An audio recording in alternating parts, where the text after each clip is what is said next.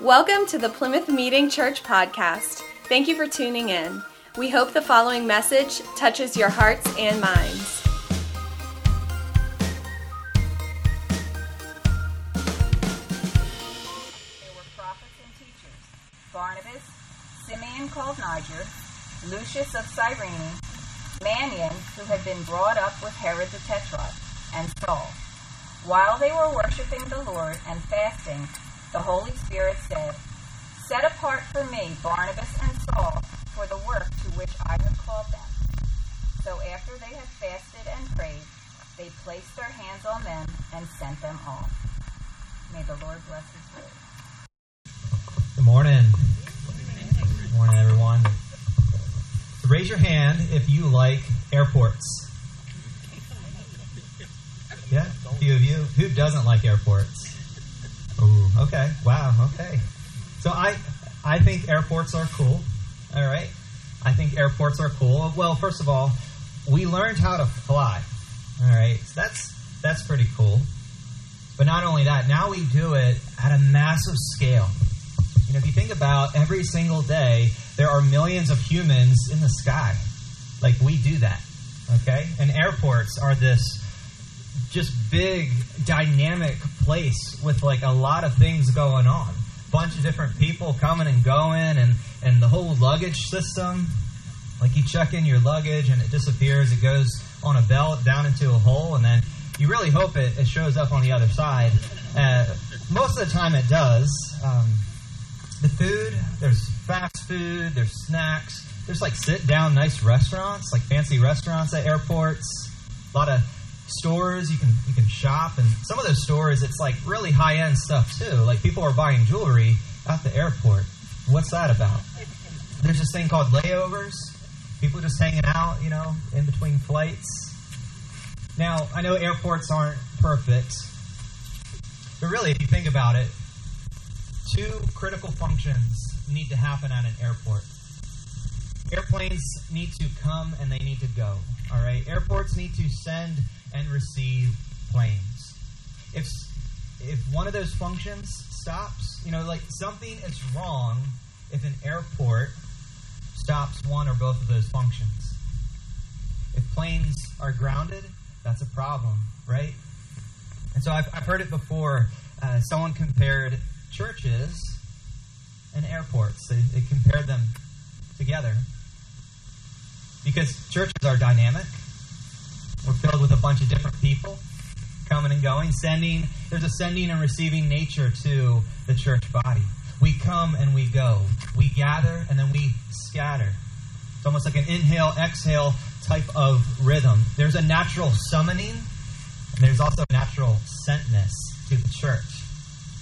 And so today, we're taking a look at the church. We're talking church today, and we are considering the dynamic nature of church. The church is this dynamic home base where calling and gifting is received and nurtured, but there's also a sending. We also release people.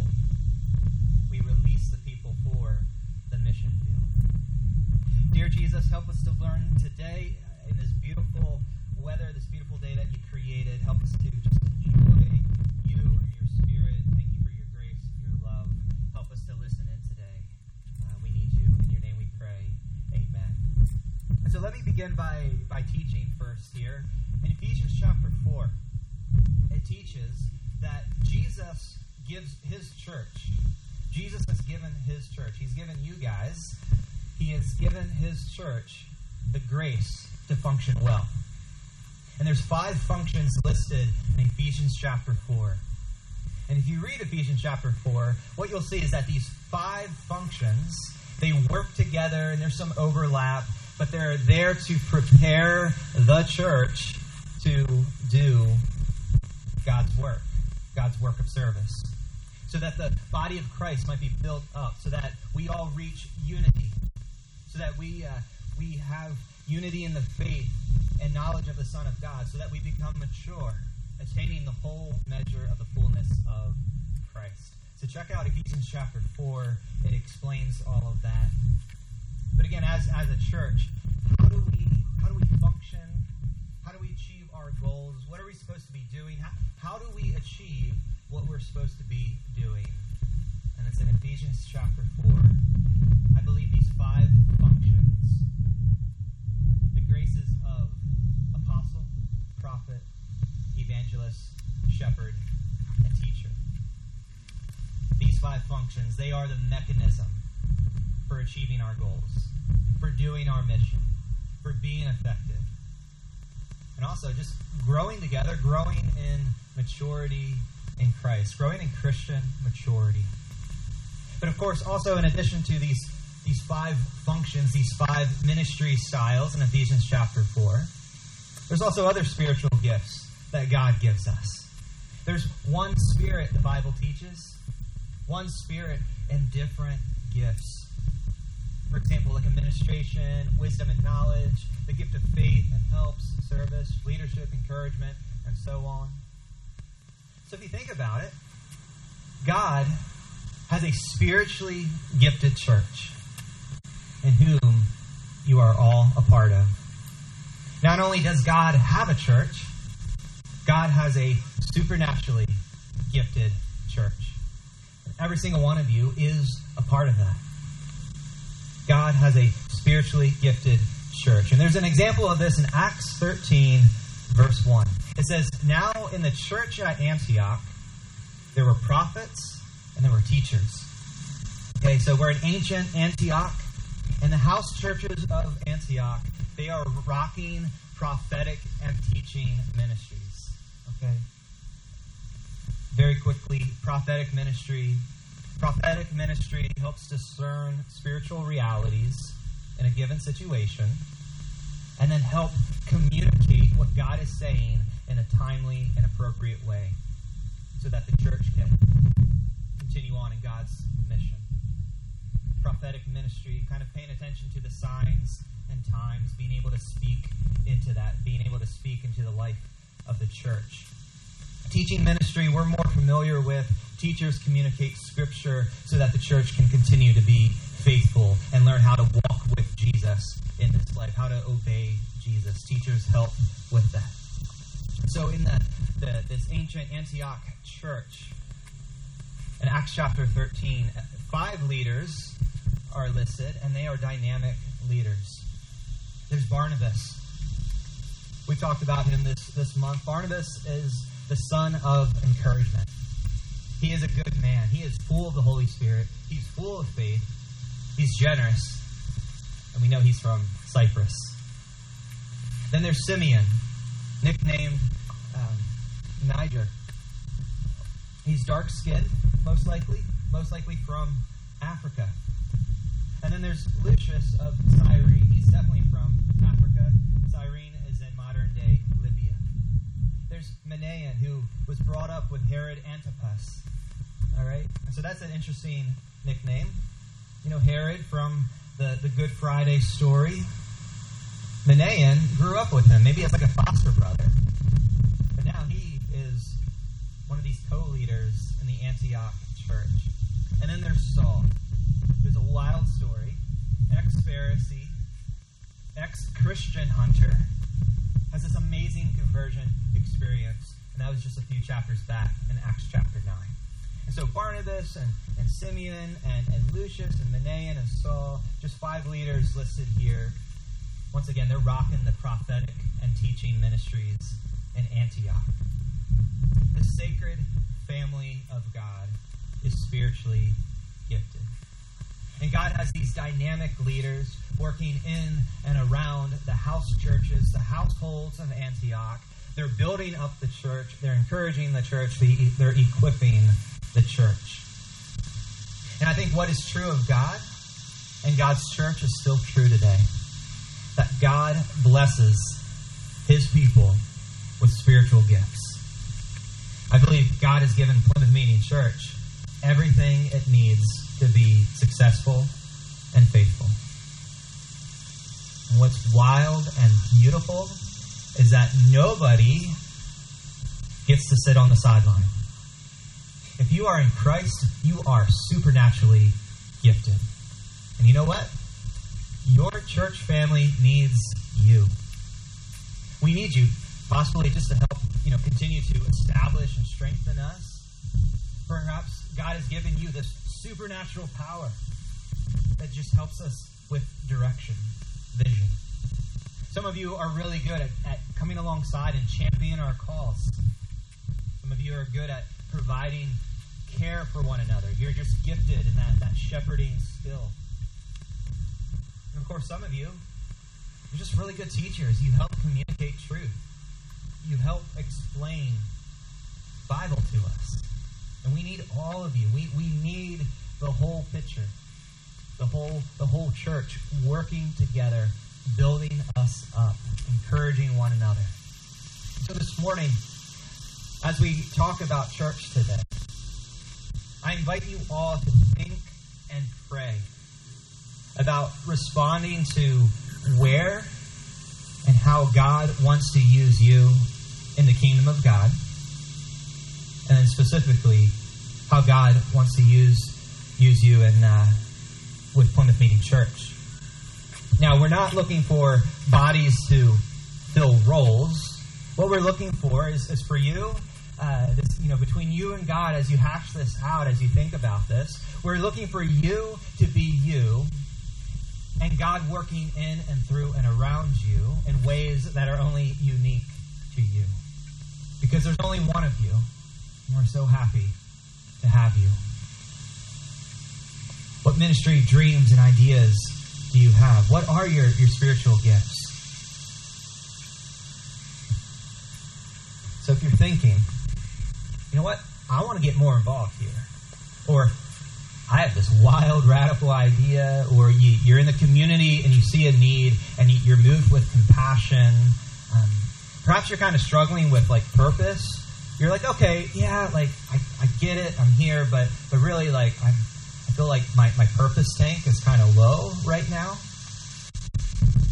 You need a place to start. May I suggest this 3-layer approach of worship, fasting, and prayer.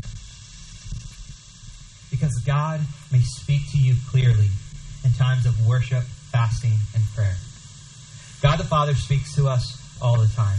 And I can't explain how it works, okay? But I know that the Holy Spirit is present. The Holy Spirit is involved, and it might be at the beach. It might be at a gas station. It might be in the back lot of a small church in the Philadelphia suburbs. But God the Father speaks. Father speaks to his kids. And again, it might happen through a message, a sermon, scripture, devotional time, prayer time, singing songs, having conversations. But check out what happens next in Acts chapter 13. The church in Antioch. It says, while they were worshiping the Lord and fasting, and I think prayer is implied here, the Holy Spirit said, set apart for me Barnabas and Saul for the work to which I have called them.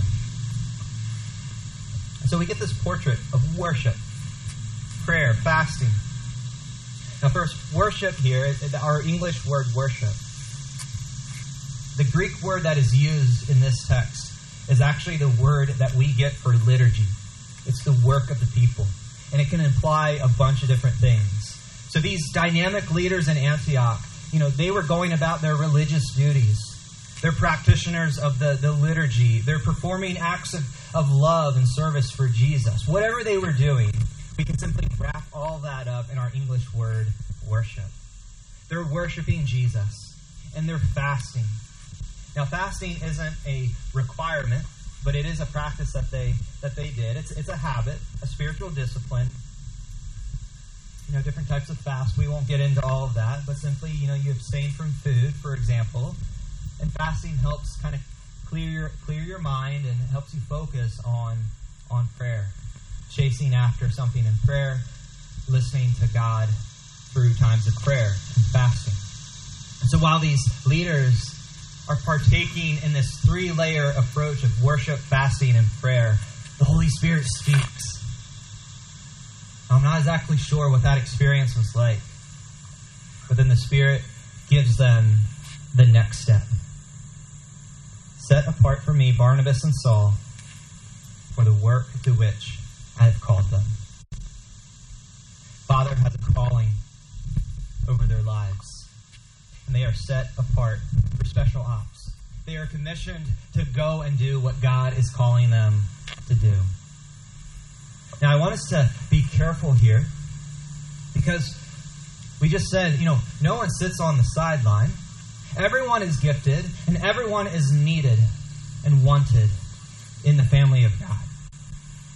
But God does call certain people for special assignments, we can call them, special assignments in his kingdom. And so when someone is set apart, the little worm of a lie that we need to be careful with is that we might believe this lie that says that these other folks who are called and set apart for special kingdom operations, that somehow they're better than everyone else, or that they have more power than everyone else. All right? From a kingdom perspective, those who are set apart for special assignments in the kingdom, they're always called to serve. And it's not about having power over, but always power for others. In the midst of Christian persecution that is heating up in the Roman Empire, Barnabas and Saul are called now to be traveling missionaries. Go to the nations. All right? And this would be Saul or Paul's first missionary journey, about 12 to 18 months, going to places where they've never heard Jesus. Perhaps they're not even familiar with the Hebrew background of things. And so Barnabas and Saul, their trip is going to include traveling by land and sea. They're going to do a lot of gospel preaching. They'll do some healing ministries. They are going to face threats. In fact, Saul is going to be stoned, and miraculously, he survives. They don't stone people just for fun or just to hurt them. Like, they look for the biggest rock, and they try to take them out in the first blow. Saul survives. This is going to be a dangerous trip. But they're called. They're set apart. Barnabas and Saul, go serve, go love on the people of the nations, and invite them to believe in the risen Christ, Jesus. And you know what? They were faithful. They were successful. But for now, in Antioch, nobody knows any of that. In an intimate moment of worship, fasting, and prayer, in the middle of their home base operations, God speaks clearly. He gives them a call. God speaks and God calls. And verse 3 says, so after they had fasted and prayed, they placed their hands on them and sent them off. I think of laying hands, in this scene at least. I think of laying hands as, symbolic for I'm with you. And these missionaries are then released to go do what God has called them to do. And I like how one commentator, points out they didn't go to missionary school. They had no data, no graphs, no surveys, no diagnostics. Calling and Holy Spirit empowerment can get you pretty far. And so what continues to be true in God's church today is this. God continues to call. God continues to set apart and release people for kingdom work. And every one of you is included in that. God has a calling upon your life, and you are set apart to do what God is calling you to do. Now, some of you are in a season of life that I'll call a season of steadfastness. You're where God needs you to be. You're really not looking to ruffle any big feathers. You're going. Things are good. You're being faithful. You are where you need to be. A season of steadfastness. Others of you might be in a season where you're hungry to know more about what God is calling you to do. Perhaps you're in the point where okay, what's the next something new, God, for me? What's the next something new? And so some of you you're just itching. You're ready to explore calling and gifting. You want to explore this. And you know what? Exploring calling and purpose, these can be challenging things to do. And so I just want to encourage you today, in addition to worship, fasting, and prayer, may I suggest that you simply just take an inventory. Get out a sheet of paper and just make a list of things that you really like to do. Things that you're good at. Just write it out all on paper. Don't overthink it. And then just pay attention to what excites you. Is there an undercurrent, a tug that sort of animates your heart just a little bit? Is there something that provokes compassion? It stirs you up in a good way. Perhaps as you're making your list, you're like, you know what? I really like to cook, and I like to host dinners. Now, for some, maybe that's just a nice hobby, or maybe in a moment of reflection, you sense God kind of saying, hey, lean into that. Go ahead. Like, open up your kitchen, open up your table, bring people in, bring people over, feed them. Don't underestimate what a little Jesus and a homemade dinner roll can do. Perhaps some of you love telling stories. You love telling stories. And perhaps God, He's calling you to just keep it simple.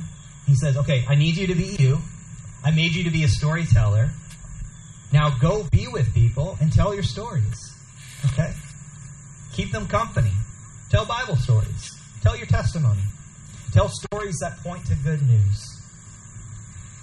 Or maybe some of you are struggling with, like, your job or parts of your job. Maybe in order to follow the calling that God has for you, you're going to have to leave your job. Or maybe you actually have to grow deeper into your job. I don't know. That's between you and God, right? And that can be messy. And understanding calling and hearing that calling, it can be so challenging at times. But may I advocate this morning is that if you think about, what you want to do, what you're supposed to be doing, calling, things like this, may I advocate that you seek it out in community. Seek out counsel, talk to people, invite people in, keep learning. Perhaps try something new and take somebody with you. See what happens. Here we go. What helps make our calling and knowing what we're supposed to be doing a little bit better is when we have a healthy and supportive home base. A supportive, healthy church family that can come around each one of us and say, we got your back.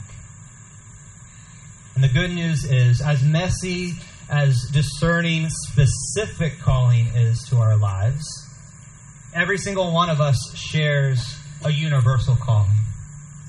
Because Jesus has called every single one of us to love God and love people. Love God and love people right where you are at. And you're called to make disciples. Be a disciple maker. And so sure, we get fuzzy on life situations, changing jobs, making moves, retirement, going back to school,